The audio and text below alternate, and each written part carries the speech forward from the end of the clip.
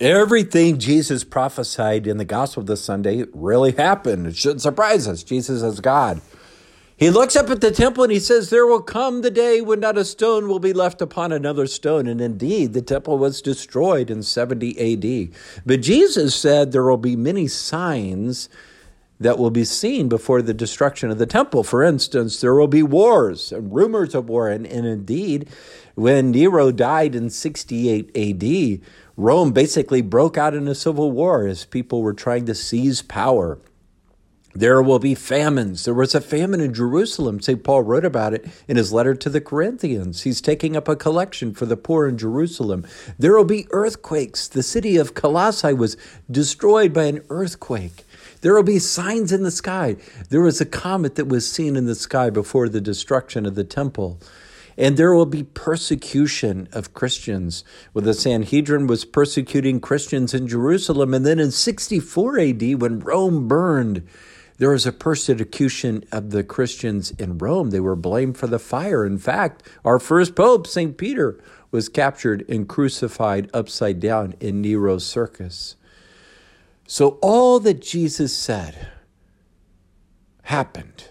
Now, in 70 AD, the general Titus and the Roman legions come into Jerusalem, and Titus told his legions that he wanted to pillage the temple of all the gold and jewels before they destroyed it. But they disobeyed him. They set the temple on fire, and all the gold burned down and melted between the stones. Well, Titus then ordered the legions to dig out all the gold from the stones. It took 3 years, and at the end, there was not a stone left upon another stone, exactly as Jesus had prophesied. Why did God allow the temple to be destroyed? The temple was the center of worship for the Jews. It was where they offered sacrifice. So think about the Passover. The Jews each Jewish family had to offer a sacrificial lamb in the temple.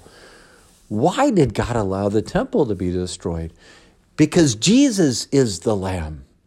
Jesus is the Lamb of God who offered the one perfect sacrifice for the salvation of the world. So now there's no need for further sacrifice. Jesus has offered the perfect sacrifice to save the whole world from sin.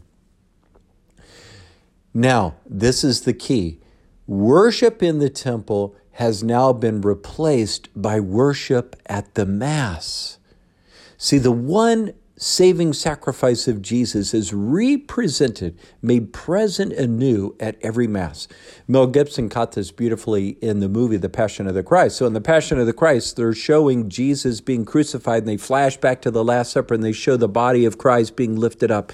And then they go back to the crucifixion and again flash back to the Last Supper and show the blood of Christ being lifted up. During the Eucharistic prayer, when the priest is lifting up the body and blood of Christ, this is the one saving sacrifice of Jesus being represented to us, being made present anew. That's why the Catechism of the Catholic Church says the sacrifice of Jesus on Calvary and the sacrifice of the Mass are one and the same event. This is how God allows us to touch Calvary here today in 2022. The Mass, in a sense, transcends the bounds of time. Jesus died once and for all, and yet his one saving sacrifice is represented and made present anew at every Mass, and we get to participate in Jesus' total self-offering to the Father. Well, a second reason God allowed the temple to be destroyed was God's ultimate plan was never just to dwell in the walls of a building. God wants to dwell in his people. That's why St. Paul says, you are God's building. We are living stones of the temple of God. Remember when God created Adam, he breathed his spirit, his life breath into Adam's nostrils. And so Adam and Eve were alive with God's spirit. God's dwelling was within them.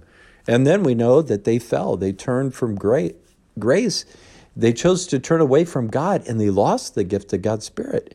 Now, the Jews thought, well, maybe God wants to dwell in a building. So they built the temple, and indeed, God's Spirit came down in the Holy of Holies in the temple, and God dwelt among his people in the temple.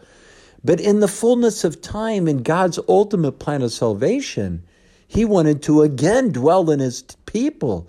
And that comes about now through the outpouring of the Spirit in our baptism. In our baptism, St. Paul reminds us, we become temples of the Holy Spirit. And then remember, when we receive our Lord here in the Mass, when we receive Holy Communion, we become living tabernacles of the Most High God, temples of God here by our participation in the Mass. God is with us. I want us to ponder this week, because so often I think people think, well, God is somewhere way out there. We celebrate that God is so close to us. He wants to dwell in our souls, and he can speak to our hearts. Think of the conversion of St. Augustine. He said, Lord, I was outside, and it was there that I was looking for you, looking for happiness out in the world. And all the while, you were within, and you called, you shouted, you broke through my deafness. God was speaking to Augustine in his soul, in his heart. God speaks to us. We have an interior life, and so we have to enter into the silence of prayer to hear that interior voice of God. And then throughout our day, we try to allow ourselves to be instruments of the Holy Spirit, to allow the Holy Spirit within our soul to direct our lives. And Jesus tells us in this gospel, don't even worry about what you are to say. The Holy Spirit will give you the words, so we can rely totally on the gift of the Holy Spirit within us. Let me just close with this.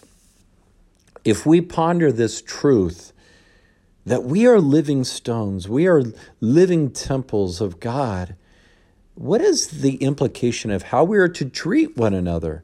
Mother Teresa would say that Jesus in me is serving the Jesus in you. Do we reverence the presence of Christ in our brothers and sisters? And we remember, if I shun one of my brothers or sisters, I'm shunning Christ. And so as we go forth from here today, we remember God's closeness. God's dwelling place is in our soul. And let's reverence the presence of Christ in one another.